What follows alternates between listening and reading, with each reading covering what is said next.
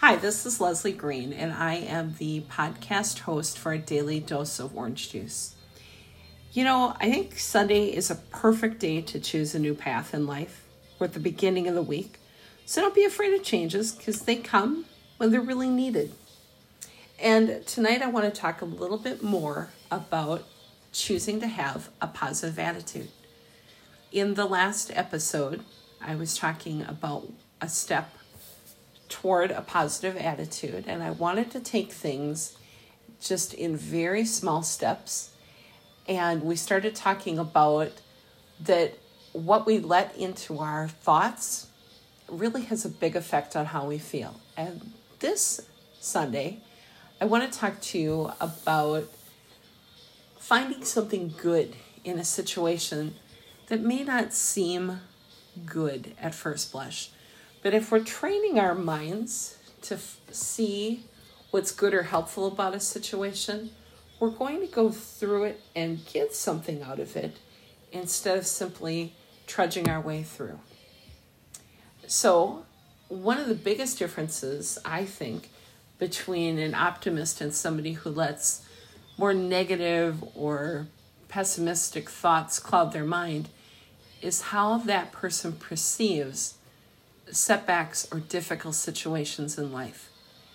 If we look at things as an obstacle, they tend to frustrate us.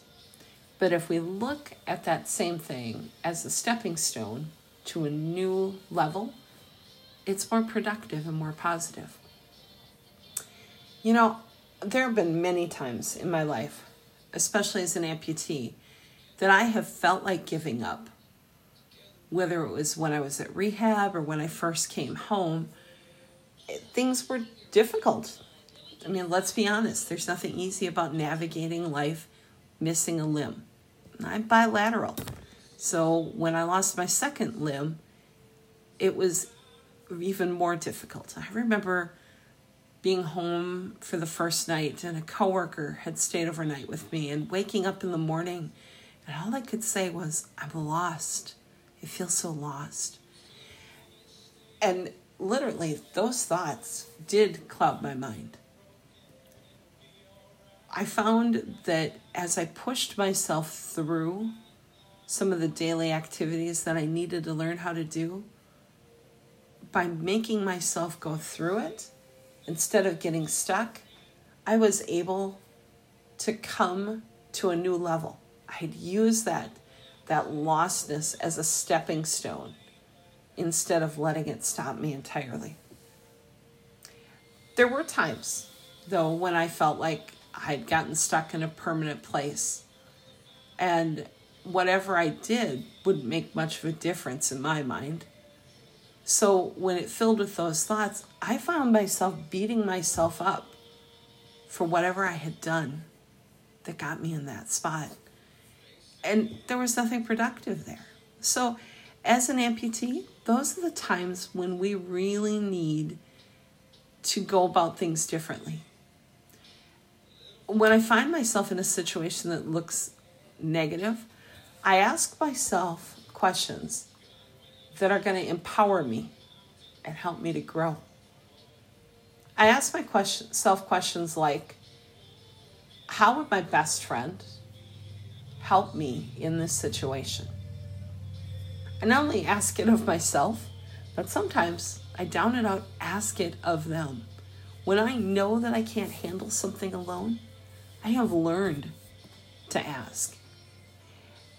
In the month of July, it's a month when we look at independence in our country. But as an amputee, I've learned to see the beauty of interdependence.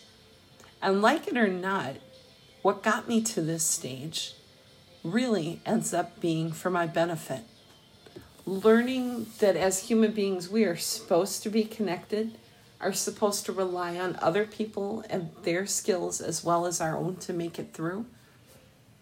I guess, in a way, I'm lucky to be able to live out this new learning that I have. Another question that I ask myself when I'm going through a tough time is, what's one good thing about this situation? Notice, I'm not asking myself for for the sun, the moon, and the stars when I'm in a place of less light. I'm asking myself, what's one good thing? Because if I can find one good thing, I might find one more. On top of that, I ask myself, what can I learn? And then once I'm through it, what did I learn?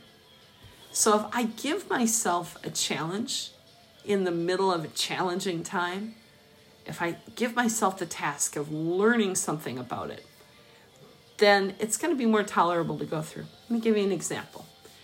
As a bilateral amputee, I had shoulder surgery last spring and had to figure out how to don 2 sleeves and 2 legs with one functioning arm.